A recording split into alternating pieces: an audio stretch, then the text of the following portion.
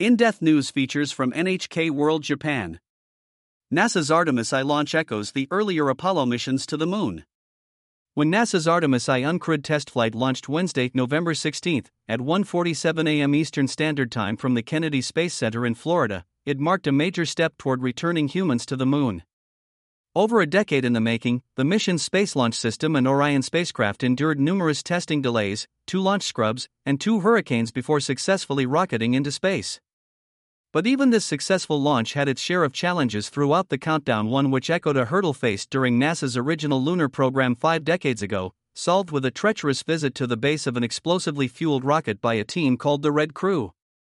Apollo 11 nearly didn't launch. Apollo 11 was the most famous of the Apollo missions. On July 20, 1969, it landed the first humans on the Moon in a race to beat the Soviet Union and establish dominance during the Cold War. 4 days earlier, the Saturn V rocket sat atop Launch Pad 39A with approximately 1 million spectators along the beach anxiously waiting to see if anything would go wrong. At T-2 hours and 45 minutes, just before astronauts Neil Armstrong, Buzz Aldrin, and Michael Collins arrived at the pad, the launch commentator announced, "We have a leak in a valve located in a system associated with replenishing liquid hydrogen for the third stage of the Saturn V launch vehicle."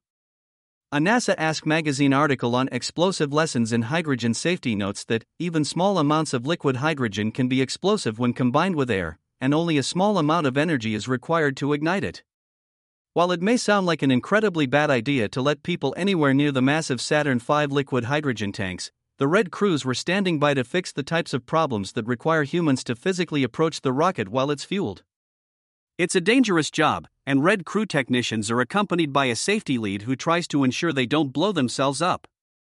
The crew spent some time tightening the bolts around the faulty valve on the mobile launcher, the tower connected to the rocket. After they left the pad, the team at the firing room console turned the hydrogen flow back on, but the leak was still there. Without the full tank of liquid hydrogen, Apollo 11 wouldn't launch that day. Thinking fast, the Red Crew returned to the pad, filled their helmets with water from the emergency eyewash station, and tossed it onto the frigid valve to warm it up. This would stop the leak, but render the valve inoperable. The leaky valve was supposed to be used to replenish the fully fueled hydrogen tank, and it ran automated from a giant IBM computer the size of a room. But there's more than one hydrogen valve. The engineers realized they could use the higher flow main valve to replenish the fuel, but someone would have to very carefully control it manually from the console. 28-year-old engineer Stephen Coaster wrote the procedure change request, and engineer Jack Kramer, back from the Red Crew, operated the valve controls for the remaining 90 minutes until launch. And the rest, as they say, is history. Artemis follows in Apollo's footsteps. Last Tuesday night at T-3 hours and 17 minutes, Artemis I launch commentator Daryl Nail announced, the launch team is tracking an intermittent leak on the core stage replenish valve. This is on the hydrogen side, location is at the base of the mobile launcher. Here we go again. According to Mike Bolger, Exploration Ground Systems Program Manager, the team discussed whether they should turn off the replenish valve and carefully flow hydrogen through the larger main valve, which had ultimately been the solution for Apollo 11.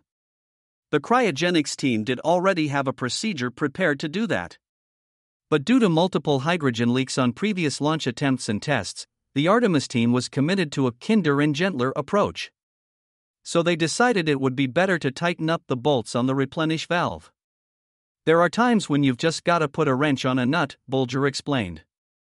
The Red Crew, consisting of 2 technicians and a safety lead, drove out to Launch Pad 39B and climbed the stairs to reach the leaky valve.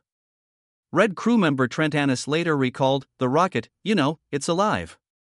It's creaking, it's making venting noises. It's pretty scary. On zero deck, my heart was pumping. They spent some time tightening the bolts, then left the pad.